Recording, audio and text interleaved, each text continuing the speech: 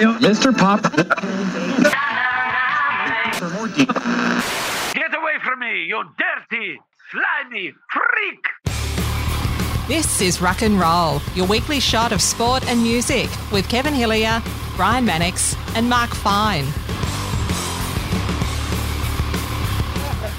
Righto, the warm-ups are finished now. The red button has been pushed. We're on. This is Rock and Roll. Trick or treat! Trick or treat! It's Halloween. My name's Kevin Hillier, and with me, as always, Mark Fine. Actually, no, what I'll do is, do you remember there used to be a show called Creep Show? Yeah, yes.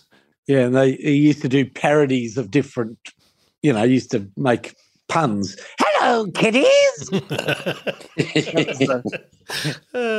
Trick or treat, Brian Mannix. I'm rooted, Kev. Totally rooted. I've never been more rooted in all my life. I had to fly back. I had to get up at 7:15 on Saturday, and then I had to do a gig on Saturday night, and then I had to do another gig at Sunday Arvo, and I've still got jet lag, and so I'm well and truly rooted. Do you want me to take you through Finey's hours of business that he does in Lenny's Fine Foods there in North Caulfield over not just one weekend? I'm talking about he's been doing this now for a body of time, not just one weekend. Brian, do you want me to go through that, and then you'll feel? No, Kev. There's horses for courses. I did 5 hours driving yesterday, maybe 6. You're a frigging passenger. And well, it doesn't matter. We'd hit a speed bump and the beer would spill. That's inconvenient for me. Terrible. And I've had to work 2.5 hours on stage. And I'm singing most of the songs. It's a work level I'm unaccustomed to. Oh, goodness me. Meanwhile, Finey is bloody, lifting things up and putting things in there and restocking shelves and serving customers. Making some pumpkin soup. Terrorising the bloody the local pumpkins. All right, I'm ready for my Creep Show. Hello, kiddies. Welcome to Rock and Roll with Kevin Hillier and Brian Mannix. Now that's as corny as that show used to be. Yeah, it did, didn't it? It was all that sort of stuff. I remember that. Yeah. And it was a pretty game of basketball. and it was a pretty shit puppet too, as I remember. Oh, pretty scary. Not as scary as Deadly Ernest. No, Deadly Ernest was great. I used to shoot myself every Friday night. So did I. I'd have to hide behind the couch, and my mum would say, "No, he's just a man dressing up. It's okay." Oh, okay. Oh, he's funny, isn't he? But no, it was frightening. And I had the privilege of interviewing him on SEN with Scotty Gooding on the TV Freak segment. He's just the loveliest bloke. There were different Deadly Ernests in all states. Well, that's what I was going to ask you, because I was sure the bloke who was in Queensland was a different bloke to the bloke who was in Victoria. There were different ones. There were different ones everywhere. Okay. Yeah, there's an Adelaide one. There was a Melbourne one. I presume there's probably who was the Melbourne bloke? Because he was the more famous of all of them. I can't remember his name. Oh, bugger. I'll look it. I'm going to look it up. Yeah, okay. Keep talking. Yeah, okay. Well, I want to ask you, and this wasn't planned, obviously. What either little sort of movie characters or TV characters or whatever frightened you as a kid, and now, what frightens you now, Brian? Okay, I remember a movie called The Claw, which was about a giant bird. When I saw it when I was about 8, it was like a giant eagle that swooped down and killed people. And I thought it was terrifying. And then years later I saw it, it's this pathetic puppet. You can see the strings, but, when you're 7, it's like, oh, my God. But, no, I think the things that scare me the most are things that are kind of real. Zombies aren't real, but so I just disagreed with myself. But shark, Jaws is terrifying because it's real. I found The Exorcist because as a Christian I'm supposed to believe in that. So, it's not beyond the realms of possibility, and there are many incidents of people needing to get exorcised. But yeah, I think home invasion is really, really terrifying. And yeah, these are the things that I think are the most scary. Finey? Well, I don't like horror movies. Natalie okay. loves them, and the kids love them. I can't stand them. Because they are scary. But like as a kid, so by the way, I checked. Deadly Ernest in Melbourne was this lovely bloke called Ralph Baker. Oh, yes. Yeah, I do know the name. Yeah. Lovely guy. Oh, such a sweetheart. And he had on his shoulder Igor. Hello, Igor. The coffin would open. Oh, God. But they used to play the same 7 movies on rotation. There was Monster from the Black Lagoon, the Monster from the Black Lagoon, the Creature from the Black Lagoon, the Blob. Yeah. The Blob. The Blob. Oh, God. There was one called the Gila Monster, and that was just a giant lizard trampling over tiny little models of cities. Yeah. It's supposed to be a Tyrannosaurus Rex, and they've got a blue-tongued lizard going over little tiny sets. Yep. But the one that really scared me, like really, really scared me, was the Gorgon. Oh, what's a Gorgon? Gorgon. So that's Japanese? The Gorgon's like Medusa. Okay. Yep. This evil woman whose hair turned into snakes. Oh, nice. Oh, yeah. That's cool. It was very scary, the Gorgon. I reckon King Kong is a great movie because King Kong, at the start of the movie, you're terrified of King Kong, and by the end of the movie, you're rooting for him. You're going, oh, no, they've killed King Kong. And to get people to change their emotions about something in an hour and a half, I think, wow, that's pretty clever. You just about cry when King Kong dies, but at the start you go, oh, geez, this one's horrible. But what a good lesson in life there. Yeah. There was a movie that had been banned on Australian TV, like it had been banned, and then in about 1990 something, they put it on TV at midnight, and I recorded it. Yeah. And I must have watched that movie 15, 20 times, called Freaks. Oh shit, yes. The 1931 thing with Todd Browning. Freaks. Oh, it was Todd Browning, and he'd done Frankenstein and become very successful as a director. And then he wanted to top Frankenstein. So he went to the circus and he got what were then known, sadly, as circus freaks to star in this movie. But it was it's actually sort of well made for its time and quite scary at times and really, really disturbing and at other times cornily funny when you laugh at them. The strong man wasn't particularly strong. He was one of the bad guys in it. That's right. And he was plotting with the Cleopatra, the queen of the trapeze, to marry the midget Hans and take his money. Anyhow, there's this funny scene where she's in her, because they're all in little caravans or whatever, it's a travelling circus, and she's suggestively tossing eggs in the air going, feel like eating something? I'm not very hungry, about 6. and they had those little pinhead people, like they got a head about as big as a baseball. Well, that was sort of sad because that was sad because they didn't really understand what was going on, I imagine, because they suffered. And there was a black guy with no arms and legs that could roll a cigarette with his mouth. Yes, the great Randion. Well, the human caterpillar. You can just call me Brian, but that's fine. I am the great Randion. Another thing. And at the end of the movie, the chick's been turned into half a chicken or something, hasn't she? Correct.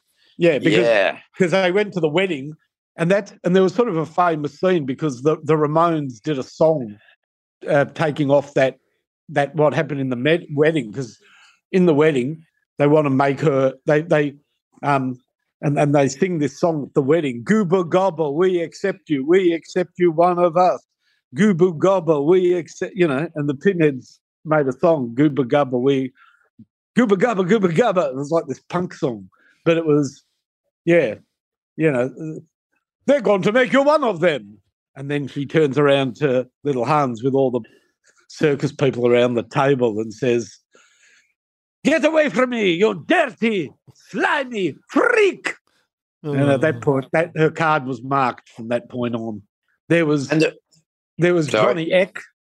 Do you remember Johnny Eck? No. What did Johnny Eck do? He was half man. He was half a man. He sort of had a very short torso. Oh, yeah. He had no hips and stuff. Yeah, and he'd just walk around on his hands. Yeah, very nimble. Tell you what, there's not acting jobs for people like that too often. So well done. Yeah, and it was quite an interesting movie. Yeah, Siamese twins. Yeah, but it was my memory of watching it is being freaked out and horrified and sad all in the one kind of. Yeah, it was freaky. Yeah. And who says men can't multitask? Look at all the emotions you felt at once, Kev. Thanks very much, Brian. And why does every sort of male character in a horror type movie have a voice that sounds like that all the time, Boris? Why are we doing here? Well, what does it go with that? That's the other thing. The great story of Bela Lugosi. Have you seen the movie Ed Wood? Yeah, it's great. I love it. Great movie. So what? You hated my movie? Oh, well, my next one will be better. Yeah. The eternal optimism of the guy is great. Correct. The indefatigable Ed Wood, the movie producer, but also his friendship with Bela Lugosi, and that he was portrayed by Martin Landau, I think. Yeah, that's right. And I think he won Best Supporting Actor for it. Yeah, it was terrific. It was so brilliant. And they actually played a bit of the real Bela Lugosi, because Bela Lugosi played a bit. No, actually, they recreated it, but it was perfect. It was in Ed Wood's movie. The one about Playing Nine Ed from Wood was a Ed Wood was also a cross-dresser. Yeah, and he did a movie about cross-dressing. And Jan or Janine or something, something like that. Dick or Dora or something like that. Yeah. And at the start of the movie, the very last piece of acting ever by Bela Lugosi, because tragically he'd become a heroin addict, but his last acting was, he did this thing to screen. It was like, girls and boys, beware of the green-eyed monster with puppy dog tails, and he did that. And Martin Landau did it brilliantly. It's a great movie. Ed Wood's great.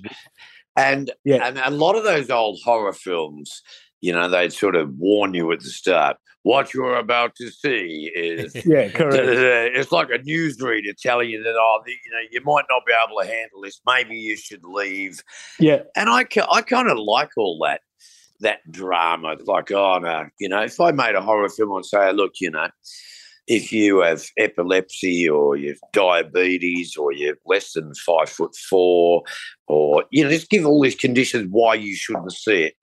And I think that would make people want to see it more, because it's like you're not letting people come to see it. But in those days, that was part of the theatre of it. Yeah, like with the Elephant Man. When in real life, when they were actually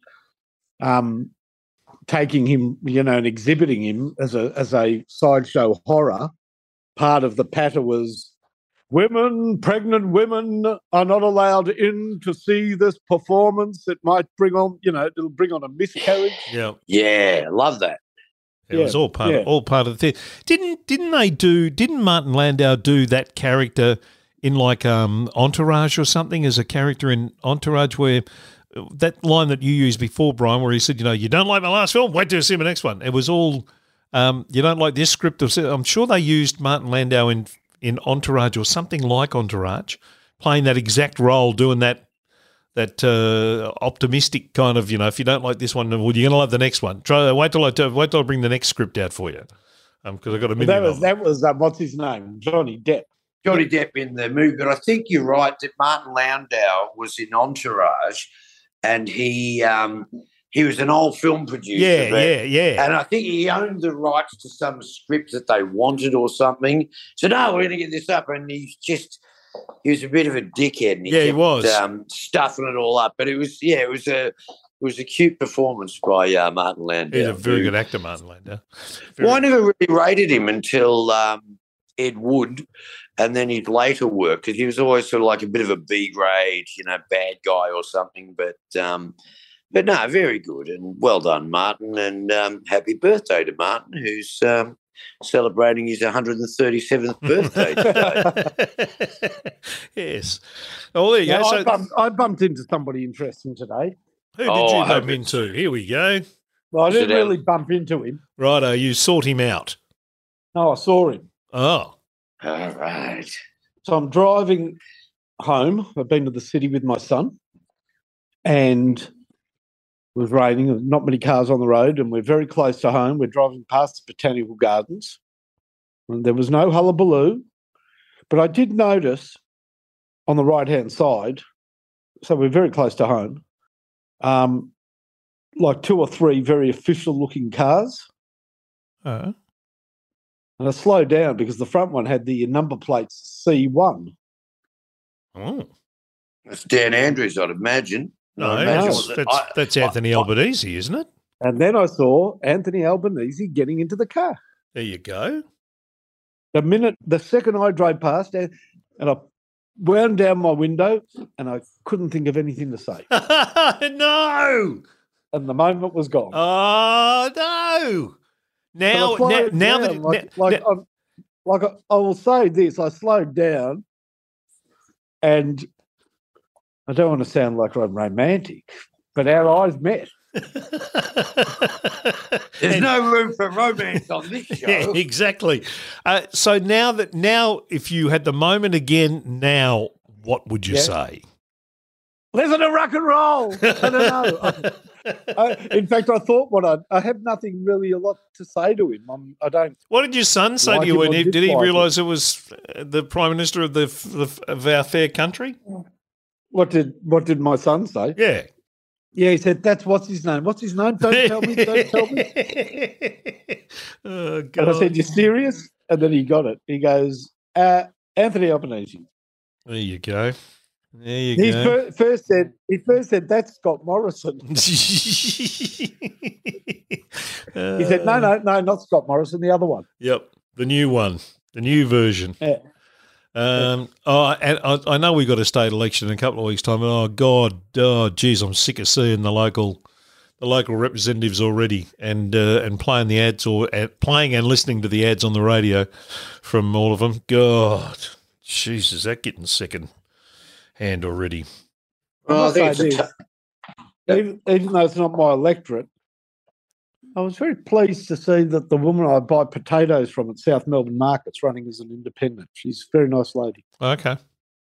Oh, she's got no place in politics.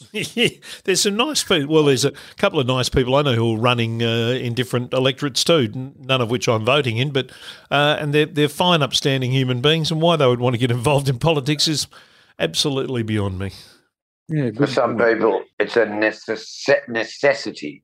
Like, I just can't sit by and let this shit continue. And yeah, I understand that. And I like the fact that, well, actually, I'm disappointed that C1 is Albanese. I think that should be C1 should be Dan Andrews. Yeah, now stop it. If you don't go where I think you're going with that. What, cock one? where did you think I was going? That's where I thought you were going, Brian. No, I was actually going further than that. But, yeah, that's what here's the family. Here's the family showing us lots of kids listening. Yes. So we've got to stop the f***ing swearing because there's little kids listening. All right. Yeah, no, they're not. They're out trick or treating. Well, actually, they're not. I had a truckload of lollies that I went and bought this afternoon because usually we have them knocking on our door from about 4 o'clock. Well, because it's pissing down rain, it's horrible and cold and thing. I think all the parents have gone, well, no, I'm not going out. I'll stay in. It's only rot your teeth anyway, so I'm going to it's funny, when we were in Elston, we had constantly knocking at the door. Yeah, we used to get them all the time. There's nothing so far tonight. We're not getting any along where I live now. Oh, no, well, hardly. Bloody where you are now. Don't you have to put, like, spiders or something out front of your house so that you know that it's a friendly house? Have you seen my house? Yeah, They're Well, all, not that's right, they're lately. all covered in spider webs. Yeah, exactly. Now, I'm not going to give away what suburb you live in, Kevin, just because, as a matter of privacy. Mm. But geez, I'm driving to your suburb a lot and it shits me no end. You're driving my suburb a lot. To your suburb, back and forwards. Bloody hell. Why are you driving? My daughter's boyfriend lives in your suburb. Oh, does he? Oh.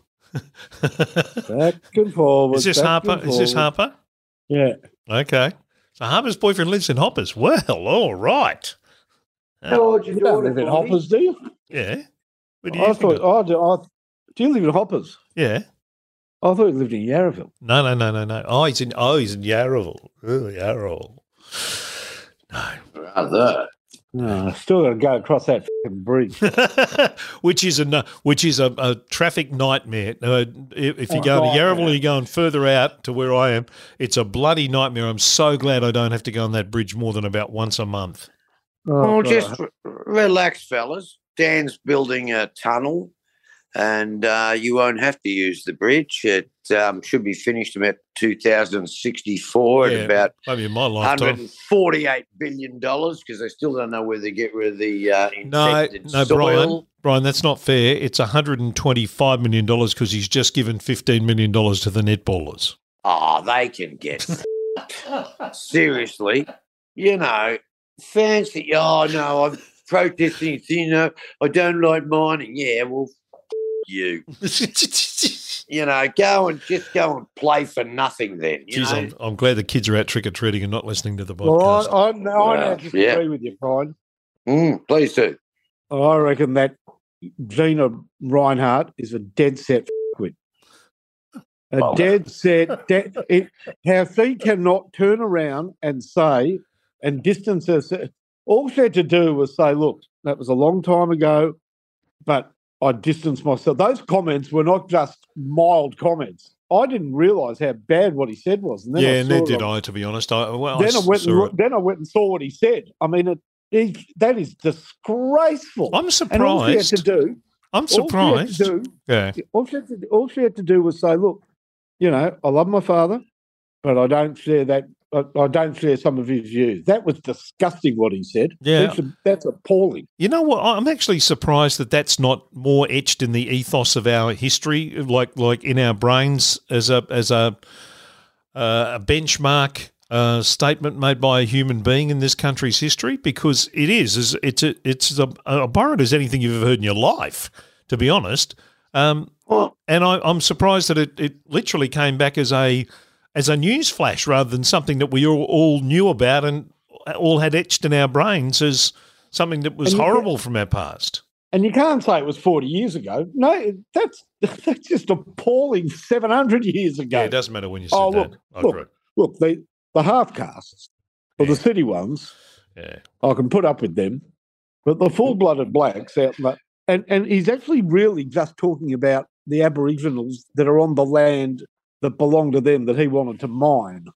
So that's really all he's saying. So the Aboriginal that live where they've always lived, well, we should take them away and sterilise them so they can't breed anymore.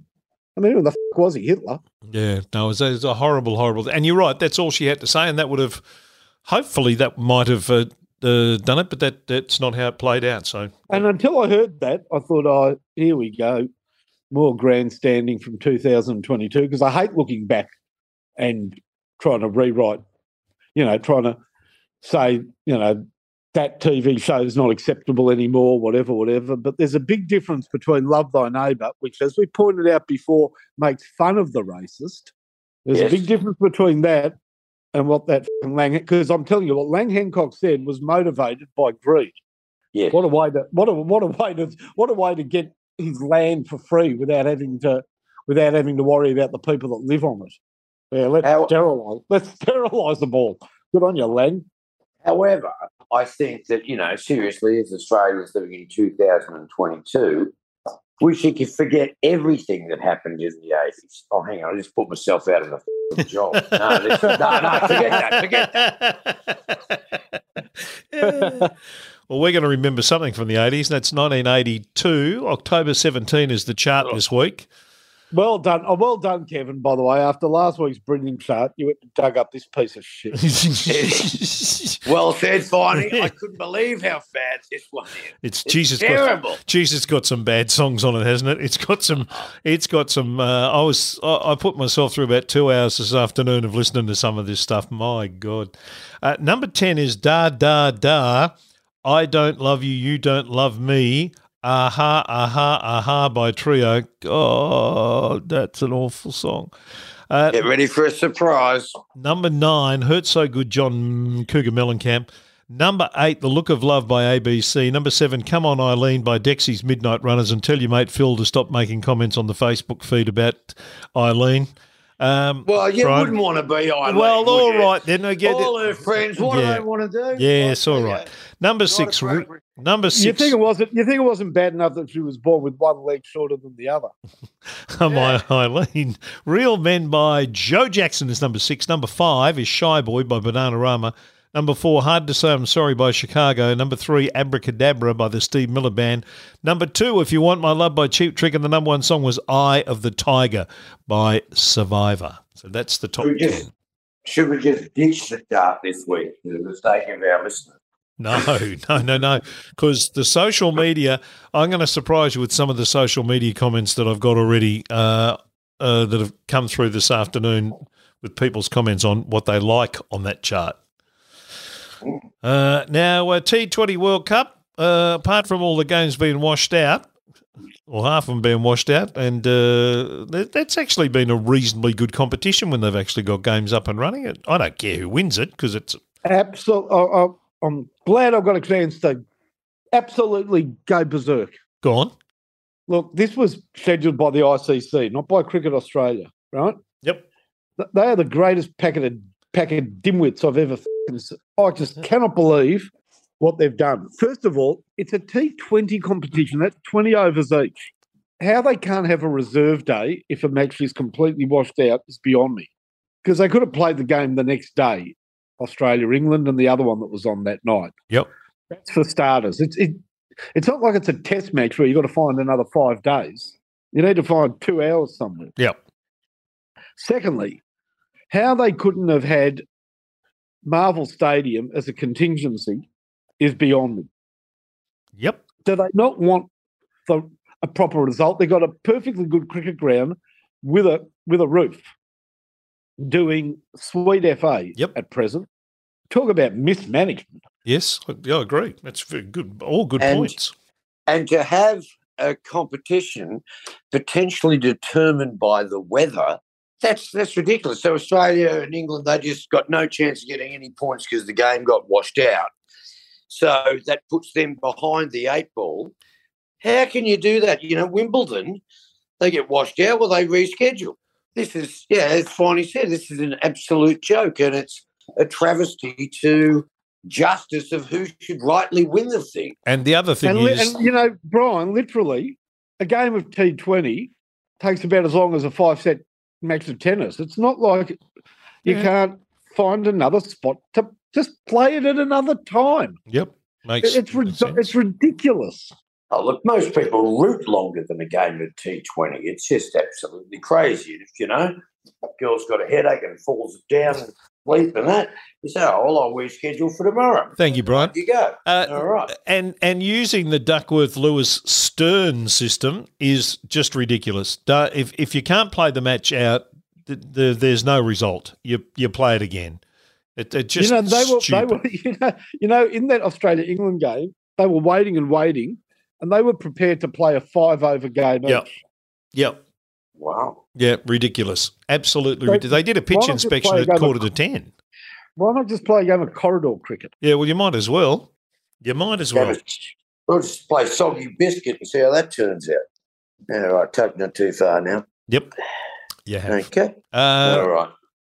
Sad news in the rock and roll industry with the death, and this bloke's been reported dead about 5 or 6 times, I reckon, but this time he actually is deceased, and that's the late great Jerry Lee Lewis died at the age of 87 on the weekend. and his wife of 48 is 21. His wife is yet to be born.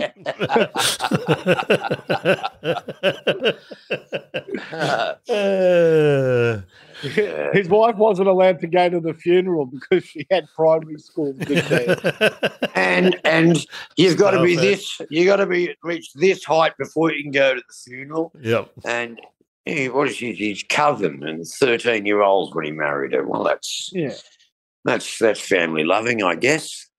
And of course, there was the flag at half mast at the Denko Rub factory.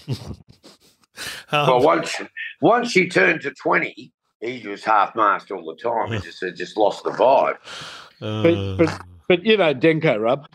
Mm-hmm. The great footy clubroom Frank. Putting it in some guys, putting it in a guy's pair of jocks before he gets changed after training. Great balls of fire, I believe, is what you're alluding to. Correct, sir.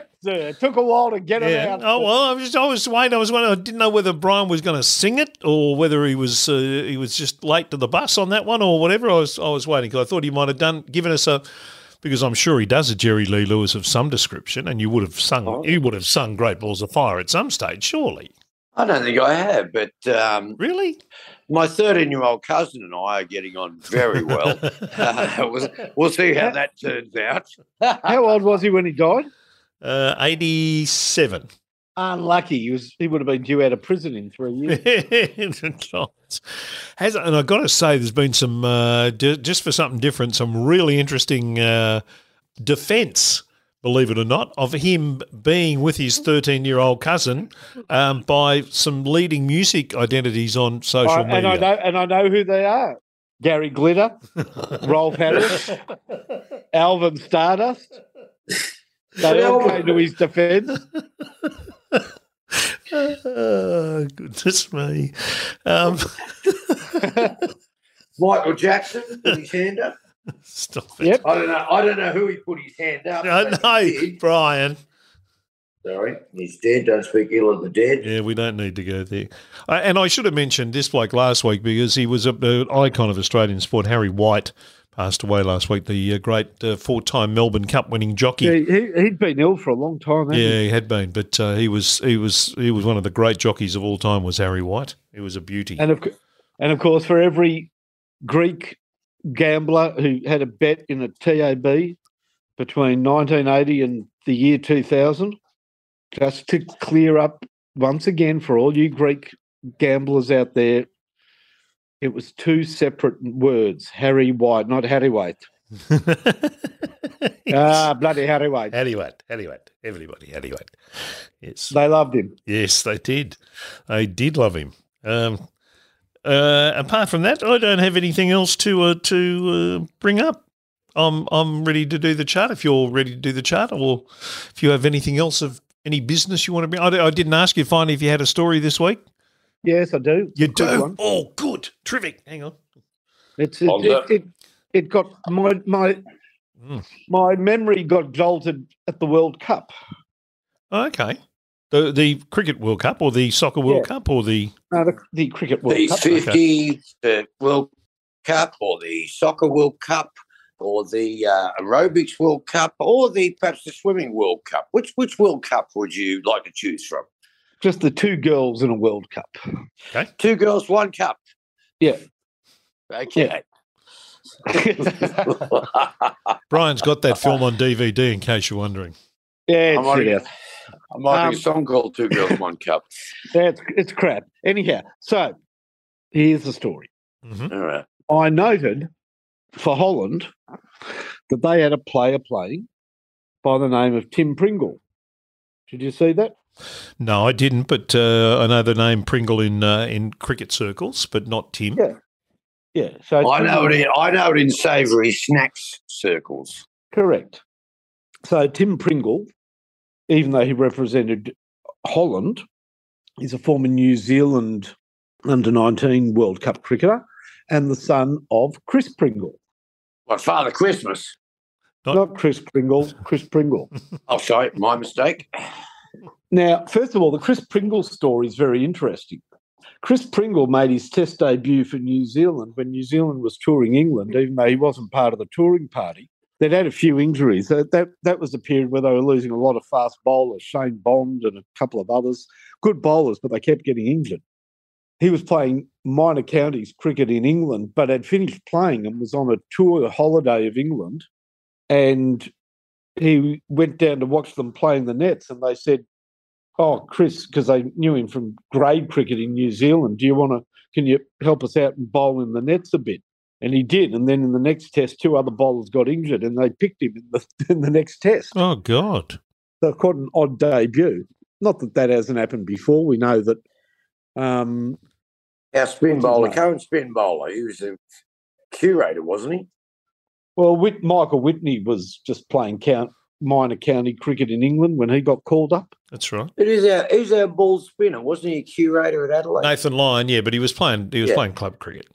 Anyhow, but interestingly, in 1992, Chris Kringle, thanks a lot, Brian, 3 unrelated men all played Test cricket in 1992 with the same surname. Now, if the surname is Smith or Jones or Young or whatever, big deal. But 3 different Pringles, because that's not a common name. No, it's not.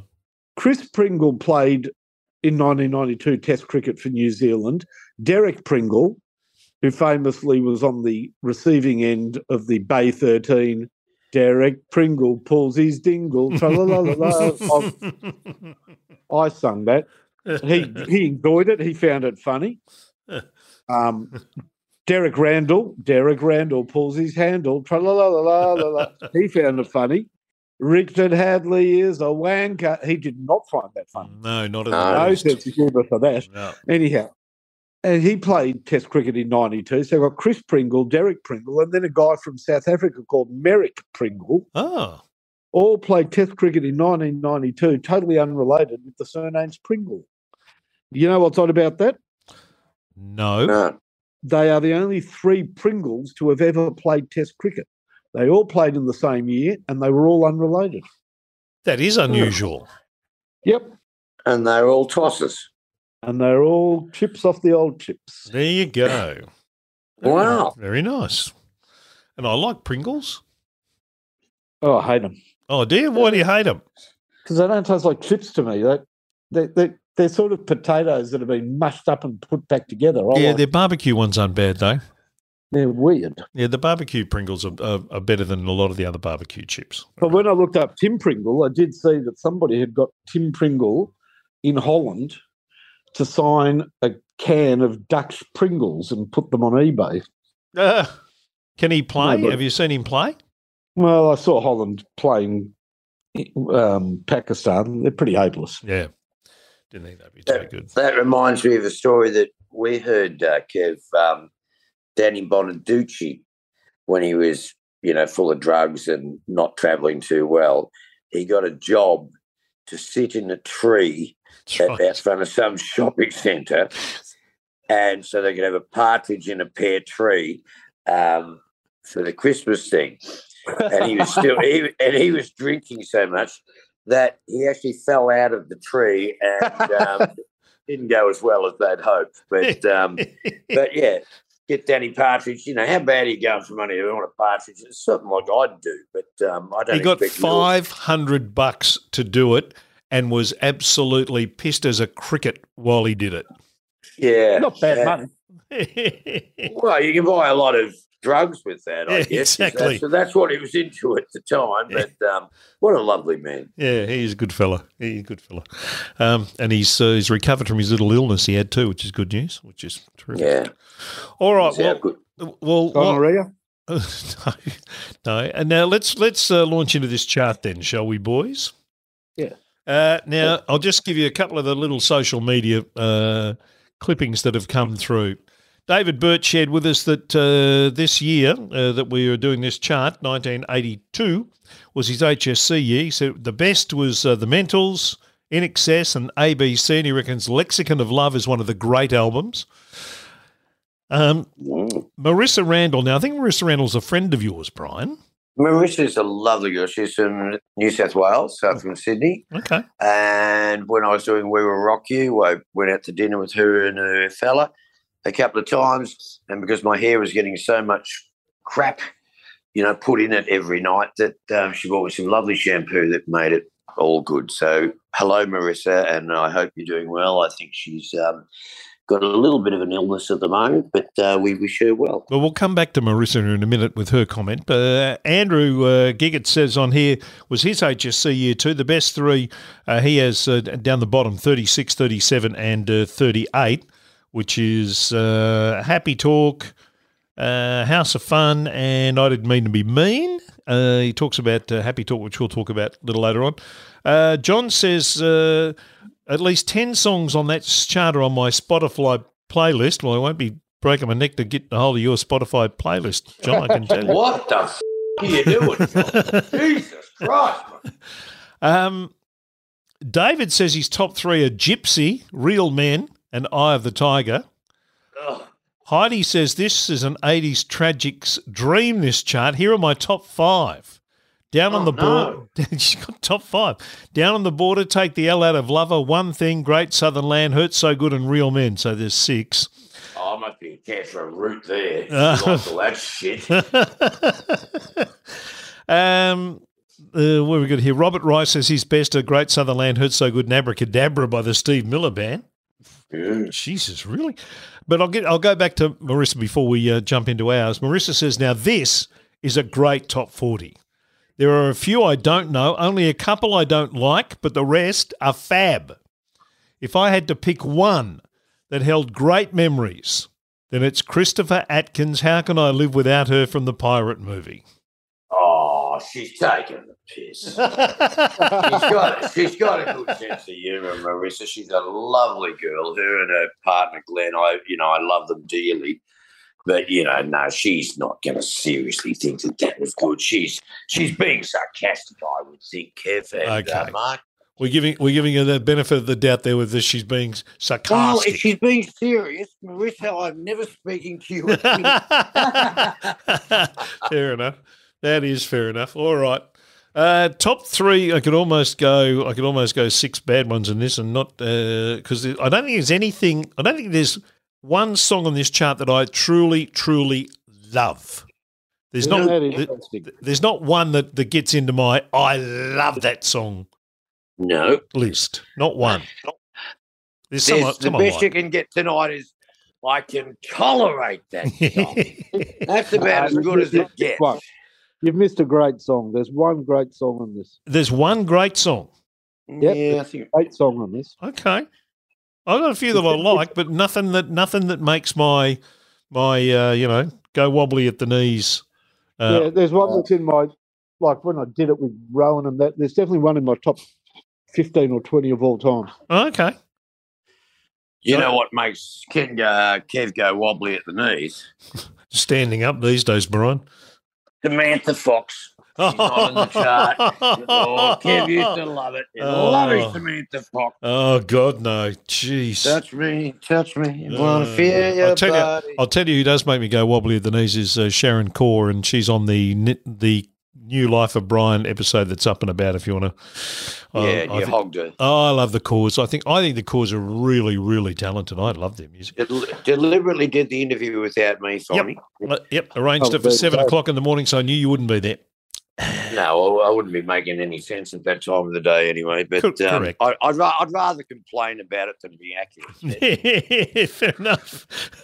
All right, Finey, you get to go open the batting here. You're number 3, good and bad. What do you got? First of all, 1982, I was also doing my HSC. Oh, were you? Okay. Yeah, which means coming up next month, I've got my 40-year reunion. That'll be something. Ooh. Have you had a reunion at all of your HSC year? Yeah. But I've only been to 1 out of 3, so this will be good. I'll go to this one. Okay. All right. What were you doing in 82, Brian? The band would have been started. Yeah, we were. I got my record deal in 82. Okay, there you go. So that was a pretty good year for me. I was doing Drive at 3XY in October of 1982. It was my first year in Melbourne radio. It was good. We went number one in drive, so I was pretty happy with that. Life was pretty good. That is good. So synchronicity put us together, Kev. Hey, Synchronicity put us together. is that right? And I'm going to tear you apart. Right. Righto, come on, Finey. What do you got? All right. Number 3, bad. God, there's a lot of things that could have been in this number 3 slot.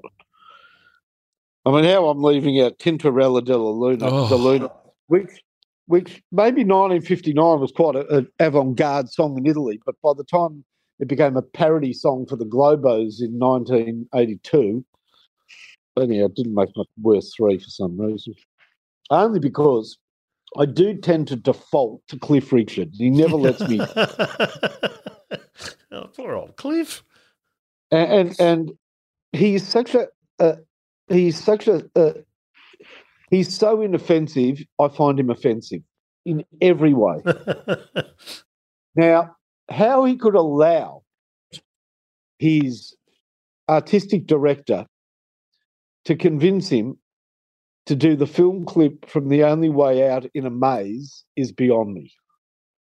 I mean, that is an idea that a 4-year-old would come up with and get told off for. Yeah. The only way out, let's film it in a maze. Basically, he did get out of the maze and later bobbed up at Wimbledon. The song is absolute classic drivel from Cliff Richard. I mean, I just... That man, all right, we could debate whether he's a man, but that bloke, how anybody ever bought a Cliff Richard record that was under 70 and still not senile, is beyond me. So enjoy. Can I say in defence of Cliff, some of the early stuff was actually, I think, quite good. He's a good singer. And when I say early stuff, I mean the mid-1960s when he was doing those fairly ordinary movies, Summer Holiday. And, yeah, but there was some stuff in there that he did. I'm trying to think who wrote some of those really good songs that he did, but he sang them really, really well. Some of you're right, this stuff that he did in the 80s, by the time he got past Wired for Sound and into this stuff, which was, people will buy Cliff records and we can make him some money. It was awful. And I agree, it's a very awful song. So what's your good one, Finey? And, of course, then he came out and said that he was celibate. Well, sometimes you don't have a choice, Cliff. You just are. Okay. Well, very cool. I can add a little bit to his celibacy. Yeah, what's that? Because Adrian Edmondson, remember from the Young Ones? Yeah. Remember when they were carrying him at the start of, what's the name of the series? The Young Ones. Yeah, The Young Ones, yeah. Which is one of his sisters, and they re-recorded it with, that's me just ripping it up, with the Young Ones. And they carried him, and Adrian Edmondson said, yes, he does have a catheter bag. So I guess that's going to probably guide you towards celibacy. Oh. You know, you come, baby, hop in with me, my bag of... Oh, no, I don't need to know that. Well, this is an informative show, Kev. I didn't write this stuff. Don't shoot the message. Okay. But I figure we need to inform and educate, and that's what I'm here to do. So the only one out could be a bit of a biological song for Cliff. Well, I think, it's like the best option. It's like, I better not just start rooting around anymore, because how am I going to explain this? And that's the sad thing, that you have to give up sex because you've got a physical disability. And quite frankly, I'm disgusted with all of the world. Yeah. Okay. All right. Finally, what was your good one? I feel sick. Jeez. But I don't know if I can continue. Yeah, me neither. I'm not sure either. I feel quite ill. Well, this is the whole problem with Cliff getting a root. Oh, no, stop. We don't want to know. No. People felt quite ill lying next to his bag. No. That's enough. That's what you're implying, Kev. No, I'm not. Otherwise, you need to be clearer with your explanation. Now, you're starting I don't want, our fans listening. You know those power lines that you're walking under? I'll be quiet. You know the power lines No. you're walking under, Oh, they're interfering with your feed. So go back to where you were before. Number 3, good, Mr. Fine. All right. Now, when I first saw this, it's not a song I like particularly, but you know what? It is very iconic. And then I thought about it and I listened to it and I thought, well, through overplay, overuse, overabuse, it's become annoying. But in and of itself, I think it actually is full of merit. So I'm putting Eye of the Tiger at number 3. Yeah, no, it is a good song. It's just been played a million times for a million promos, a million rev ups, a million whatevers, and you get sick of it. Yeah. But it's a go-to song, you know, for Hopper Crossing seconds when they run out for their first grand final in 27 years. But actually, it actually is quite a powerful song. So I'm putting it at number 3. Yeah, no, I think that's a very good call. Fast. Because that's the key to sometimes with these. When you heard that song back in 1982, you went, "Wow, that's actually really good." And now that you 40 years later have been subjected to it every single time someone does something or wants to do something, and particularly with our sporting sort of prowess in this country. I mean, I told you on a previous episode that I did contract a mild disease. NSU. Correct. And just the term Eye of the Tiger, eye of anything, just made me wince. So that's why I'm not that keen on it. But Right. Can understand that. Let's go to Mr. Mannix now and see what he's got for us at number 3, good and bad. Brian? Well, you know, it's surprising that I only put these guys at number 3 worst, but it's Toto. Thought it might have been Rosanna. Yeah. What the hell are the? What's the point of the song? Rosanna, Rosanna. What? What about it's actually a good song because whenever I got a caller from Rosanna on SEM, Mark Dasenka used to play Rosanna. Yep. It's about Rosanna Arquette. Rosanna. It's a great suburb. Great name for a suburb. It is a good name for a suburb. Well, the way they put the song together, you know, they should have got something like Rosanna, you're hot. Rosanna, you're hot. But, you know, the song, the style of the song is like those guys that just can't pick up a chick. They sort of like, they get down there and they end up becoming their friend rather than their lover because they're too nice and too soft cock. And Rosanna, Rosanna, piss off, you soft cock. No, just get some balls, fellas. You know, who'd want to root you? It's just terrible. No, it's shocking. And, you know, nothing against their musical ability. They're great musicians, and there's no doubt about that. But what's the real crime is what they chose to do with their great musicianship. And no, it's just appalling because these guys had the ability to play something really good, but they just couldn't write a song. And no question about their ability, but guys, just piss the off. All right.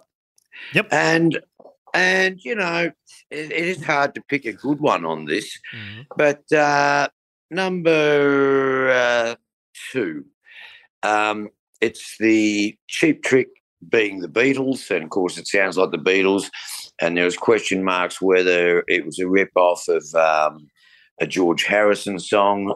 It's similar, but it's not. But, well, George Harrison can't complain. No, he stole He's So Fine for My Sweet Lord, so yeah. And he's dead.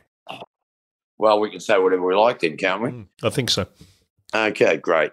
But yeah, if you want my love, I think it's a great pop song, and I think at the time, you know, to hear something really Beatley was really refreshing for me, and I think obviously it was for a lot of other people because it's sitting here at number 2, and probably got to number 1 the week after. Who knows? Yep. So that's my number 3, bad and good. My number 3, bad, Dire Straits, Private Investigation. Don't need to say anything else except that I've never their songs annoy the bejesus out of me. And I know the man who produces this show loves them a lot. Steve Vischer will be putting this together and grinding his teeth as we do this. But no, I don't. I find them ponderous and just... Again, like you, Brian, with Toto, it's not about the musicianship or any of that stuff. I just find the songs totally ponderous. Yes. Terrible price rates. I hate them. There you go. Should have been called Private Dick. Finey was working me like Jerry Chi and Ron Blaskett there, just at the end. Good work, Finey.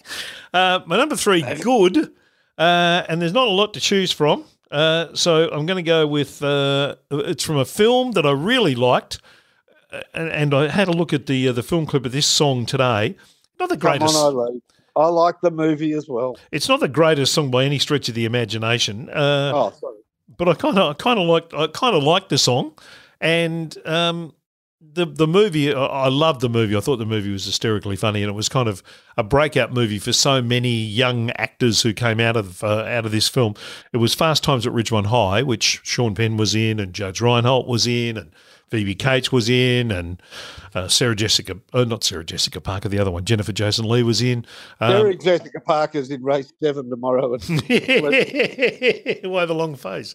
But Somebody's Baby from Jackson Browne, who I must admit, I've always thought Jackson Browne was pretty cool. And I've always liked Jackson Browne's stuff, like The Pretender and Doctor My Eyes and that. I've always liked his stuff. And Somebody's Baby is just a good little pop song in a great little film. And those two things came together, and that's my number 3.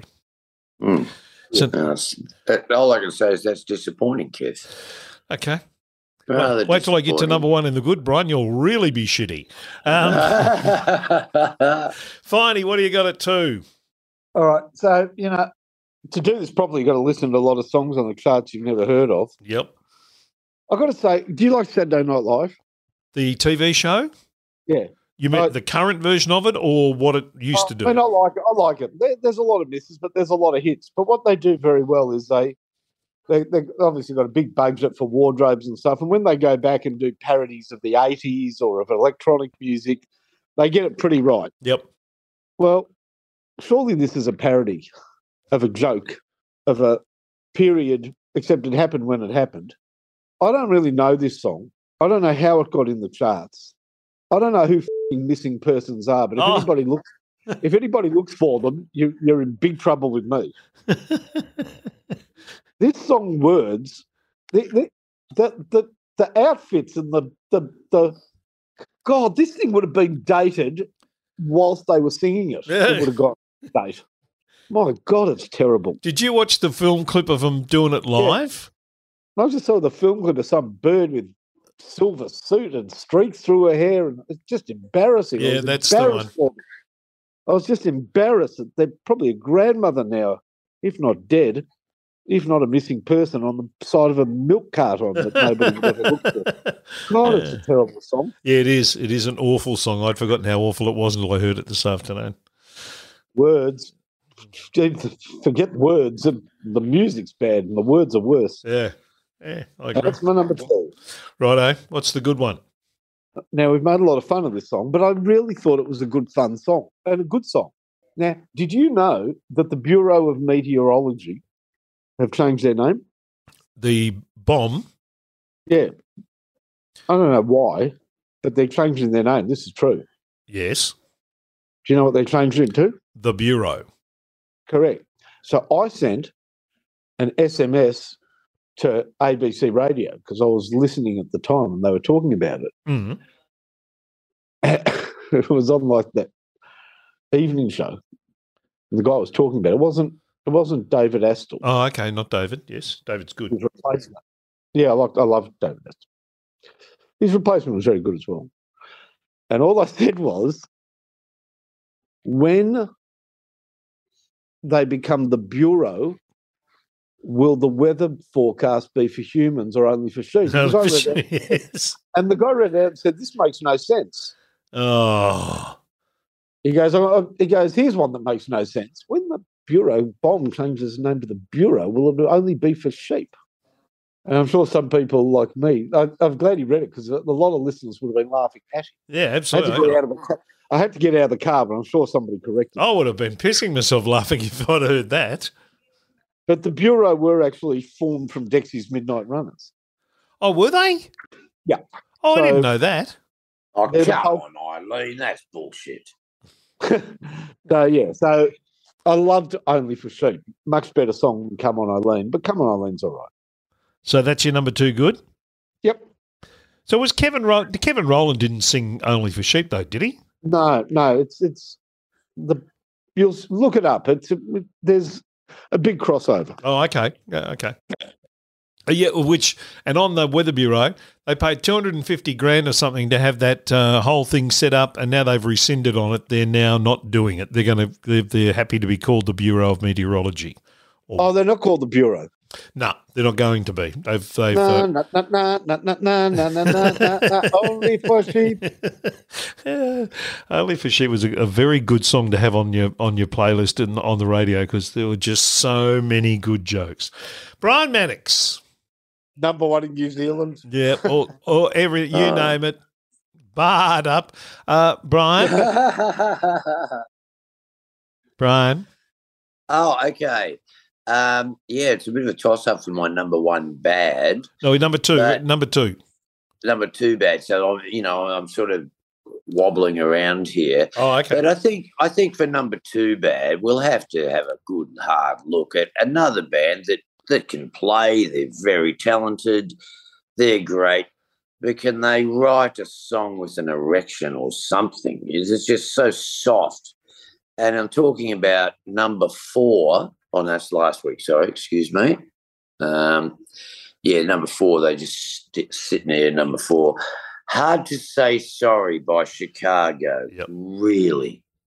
If ever there's a piece of music designed for people to talk over while they're having dinner, this is it. This band, they can play, but just so soft cock. It's just. Get your rock out, occasionally, but it's just, oh God, it's just awful, and it's well played awful. That's the really sad part about the whole thing. So that's my number 2 bad. Yep. And my number 2 good, which is going to be controversial. Oh, here we go. But on my 21st birthday party, that wasn't 1982. I think it was. Must have been. Your 21st birthday party in 1982. Was that right? When were you born? 60. Well, you were born 61. Yeah, that makes sense. Yeah, righto. Yeah, righto. Okay. Da got the shit. No, piss off. You're not putting that in the good. You're not putting that in your good side. I've put it in my number 2 good, and for these reasons. Nothing I'd ever heard sounded like it before. I had a really shitty Dr. Rhythm drum machine, and this song sounded like that. And, da, I don't love you, you don't love me. It's like it was just different to everything else and had a good beat to dance to. And I don't know, because if I think of my 21st, I think of that song. And you must have been really pissed at your 21st. Hello, Mimi, if you're listening, and thank you, darling. Made the night. But however, just a little aside story.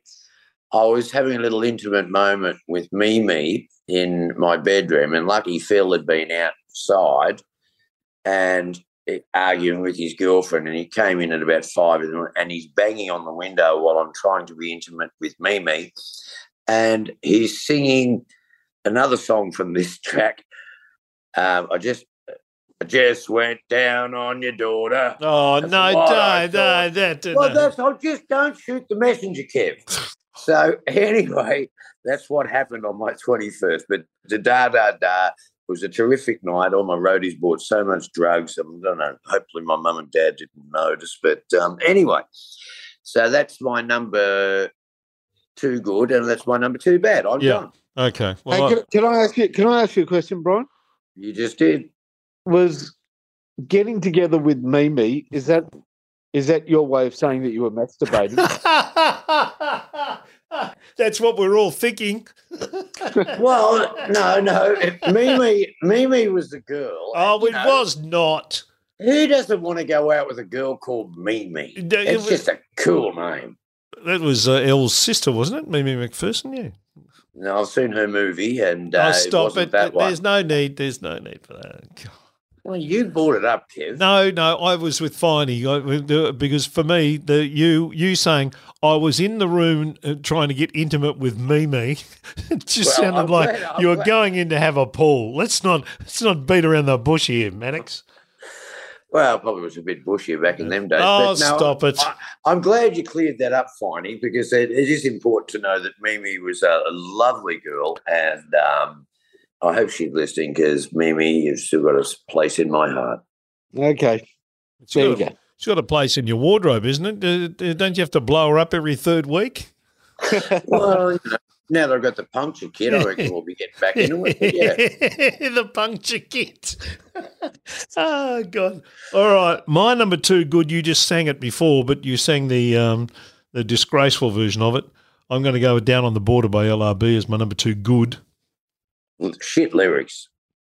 Yeah, but it's good. It's a great melody. Good little song. Graham Goble wrote it, but just another meaningless little pop song that didn't want to change the world or do anything. It was the first time Farnham got together with LRB. I think that was the first single.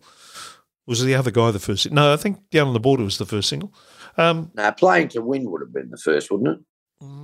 Oh, now I don't know, but it was one of the ones that he did that Beebe was still in the band then. I think Steve Houston was in the band then. Wayne Nelson was in the band then. Derek was still playing drums, so it was a good little version of LRB, and I still like that song. What year is this? 82. 1980. Okay, yeah, because I played with Steve Houston in Bad Boy Johnny in 1989. 82. There was something interesting I was going to tell you then, but now I've forgotten. Okay. So please move on. And my number 2, bad. This just has to be, and I apologies if I gazump either of you with this, but that Christopher Atkins song has to be in this somewhere because that is it is awful. It is unspeakably awful. And I watched the clip of it today. I had a look through the musical credits of the Pirate movie. I didn't realise that Peter Sullivan wrote so much of the music, that Mike Brady contributed some songs. Gary McDonald even performed one of the songs. Terry Britton, who I think is one of the really talented songwriters from the Twilights, Goosebumps, who went to England and wrote some great songs over there with for Cliff Richard in the early days and all that stuff, and for Olivia in the early days. Olivia, yeah, really, really talented song. I don't know what the hell happened. He wrote this song. It's called "How Can I Live Without Her," and it is bloody awful. And the only thing worse than the actual song is the film clip. Oh, Christy McNichol, who was, acting on Family Affair or Family, whatever it was, came out and did the film here. And, there's a lot of really good Aussie actors like Gary McDonald and Maggie Kirkpatrick and all those people in it. It's actually, good sort of role or cast of Australians in certain roles. But, oh, God. It's just I think it was produced by Ted Hamilton. Yeah, it was. Ted's in the film. Well, there you go. And Ted had a very good musical career in America as well, as a sort of like a Vegas kind of act over there. But didn't have a very good Tonight Show career over here. No, I didn't. But oh God, the Pirate movie! I'm telling you, this song just is just goddamn awful. So, Chris Atkins might be the nicest bloke in the world, and I interviewed him a couple of years ago when he came out here, and he actually was a really nice fella. But that's just he's the prick from Blue Lagoon, isn't he? Yeah. I don't know whether he's the prick from Blue Lagoon, but he was in Blue Lagoon. He gave Brooke Shields one, so he must be. Is that right? Okay, let's get to your number 1, Finey. Jeez, we've opened up some cans of worms tonight. Right, so finally, don't talk about Brooke like that, please, Kev. We've got Cliff Richard at 3. We've got Missing Persons at 2. That's on the bad side. On the good side, we've got Survivor at 3 and Dexy's Midnight Runners at 2. So what gets the podium for good and bad? Bad. Look, Brian, I so respect your music. I'm listening. And taste. And when you talk about music sincerely and honestly, I know it's coming. Pathetic, mate. I don't know whether it's the Queensland Sun. I don't know whether you've been hit on the head by some boobs that are topless. Some topless waitress knocked you out with the boobs because you're a bit short. I don't know whether you've been drinking the jungle juice, but that's the da. First of all, I don't love you. You don't love me. all right. So what? I'll give them. I do give them top marks for one thing. What's that? If I said to you, I can't play a musical instrument or sing, do you reckon we can have a top 20 hit? You say, probably not. But if I got a drum machine and played it on the most annoying loop for 4 minutes and just said a few things, da, there's nothing in that song I can't sing. Ich liebe Dick Nick. Yeah, Du I mean, liebst mich nicht. Oh, the German version, Kev, well done. You know, we could put a song together like that now. Oh, of course we could. And, you know, you could sing for some big notes and we'll auto-tune you. Like you don't need any skill to have a hit single these days. Nick a red dick. You know, whatever. Anyhow, let me explain a sec, Finey. I did mention that the roadies brought a lot of drugs to my 21st. And I tell you what, this sounded fucking absolutely magnificent on the night. So, and it brings me fond memories, but you're probably right. Yeah, well, me. Likey, no likey, this soggy. Me. Da. Actually, me think it's bad. I think we've got something. I'll get a drum loop up for next week and we can record this live on the show. Me. Write that down, Finey. I like no dick. Me. Well, It's a German version. Listen. Oh, my God. I hope dick means something else. No, Yeah, I ich don't liebe Dick. it It means I love you, you bullfhead. I don't love you, you bullfhead. Me. On my 21st, ihr lieben Dick. And it just went down on your daughter. I knew that was coming in there somewhere. This song's practically writing itself. This is like this is how the Beatles put together A Day in the Life. You jest, you blokes, but this is how it happened. I'm sure Finey was involved. Yeah. You know what? No. Out of I shun the limelight. I don't want any writing credits. Fair enough. Leave me out of it. What's your number one good now that we've established that you and I both have the same number one bad? All right. So I've mentioned this song before on this segment. It's popped up once before. I just think it's a brilliant song, way before its time. And I know it's before its time because in 2013, Duck Sauce, which was a DJ duo, Armand Van Helden, very famous American DJ, and a guy called A-Track, formed Duck Sauce. You might know they had a dance hit with a piece called Barbara Streisand. Anyhow, they didn't really sample the song. They just took the part of the song and played it as a dance track, and it was very good. It was quite popular and easily incorporated into other tracks. They called it radio stereo, but when the members did it in 1982, it was just radio. Yeah, and you know, it's got two parts of it. I mean, one part of it is, I don't know who the lead singer, because I said at the time they came down here and got involved with Icehouse or Flowers, this band. Oh, did they? In some way. One of the members did. Somebody, there is a connection. Anyhow, but so there's this sort of part of the song which is deep sort of funk, soul, almost rap. I don't know what you call it. And then there's the chorus, which is sort of dance. I listen to the radio. Yeah, it's good. Better than the stereo. Yeah. Oh, radio. And I always thought it'd be great. It'd be a good intro for somebody on radio. You know, I listen to the radio. It's better than the stereo. I never quite used it on my show. I was planning to, and then I got the boot. By a bloke who apparently got a $500,000 bonus this year because he's going so well. Well, that just shows how the world is. Anyhow, Is it ever? I'm not bitter. I'm not bitter. I've got a deli. So Radio by the Members is your number one. That's so, a good choice. Good choice. Yeah, Radio by the Members. Very good song. Now, Brian, just I'm out. cool your jets there. I said da da da da da da me is my number one bad, and my number one good is One Thing by In Excess. So that's me. That's me tied up in a little bow. Number one for you, Mr. Mannix. You've got Toto, Rosanna, and Chicago. Hard to say I'm sorry on the bad side, and you've got Cheap Trick and Da Da Da. Right. On the good side. Yeah, on the good side. Number one, good. Now the party's over. Avalon. Which is, I had many a great night. Ronnie Gonzo really liked it. We'd be driving back to doing a gig from Traralgon. And Nick, the drummer at the time, would punch me in the arm unless I smoked the joint. And I'd have to hold it in. And if I didn't hold it in enough, I'd get punched again.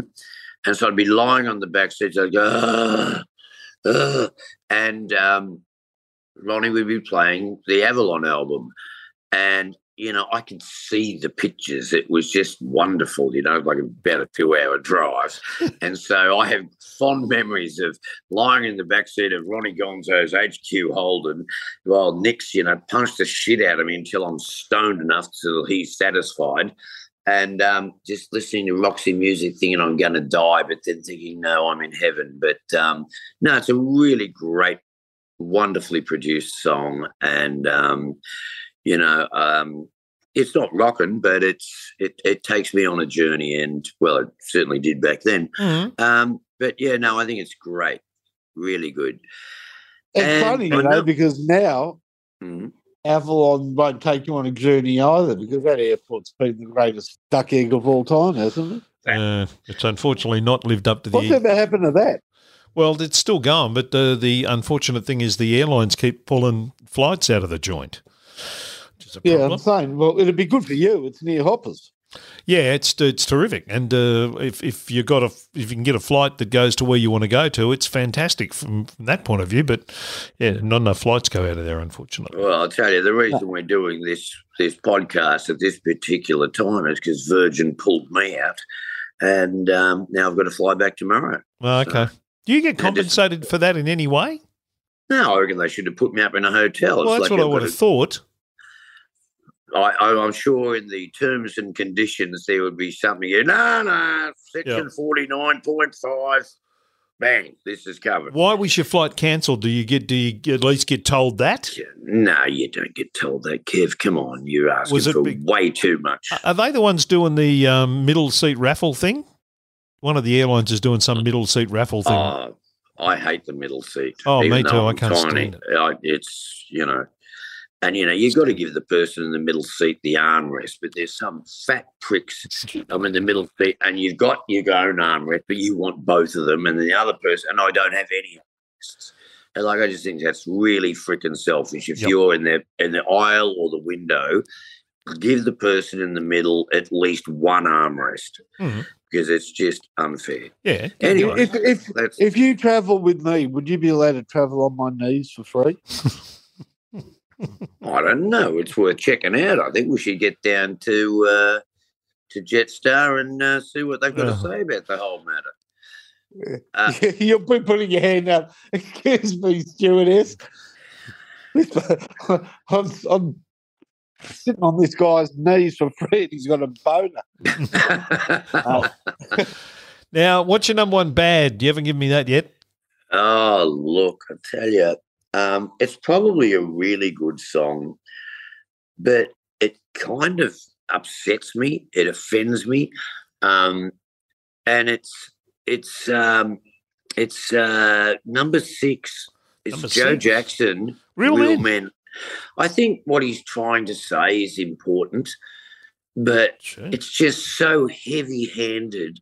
Don't call me a faggot unless you were a friend. Oh, geez, I just absolutely loathe that line, and I think it could have been done more poetically, and the whole idea could have been a bit more poetic, but I just find that Well, Brian, it's surprising. I find it abrasive.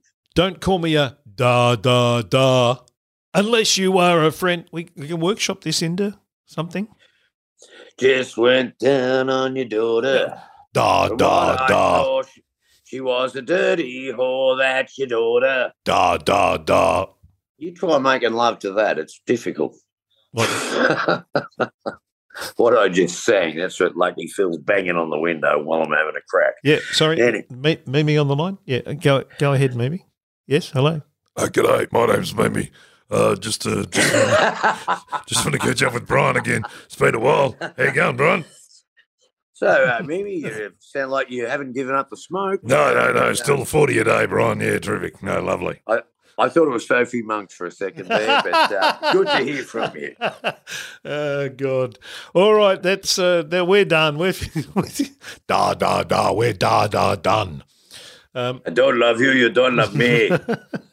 Oh, God. No, I won't get that bloody song out of my head now for a week. But you have very lovely voice. Yeah, thank you. Thank you, Finey. Are you open for business on Cup Day? He's not even open for business now. No, He's just pissed right off. he's shut up shop. He's given us the arse. When you started doing that voice, he said, that's enough. G'day, Brian. Mimi here. Thank you, Mr. Fine. Thank you, Mr. Mannix. Thank you, Mr. Hillier. That'll do us. All right. Bye-bye. And to all our listeners, sorry. Yeah, exactly. You've just experienced Rock and Roll. Don't forget to follow us on Twitter and Facebook.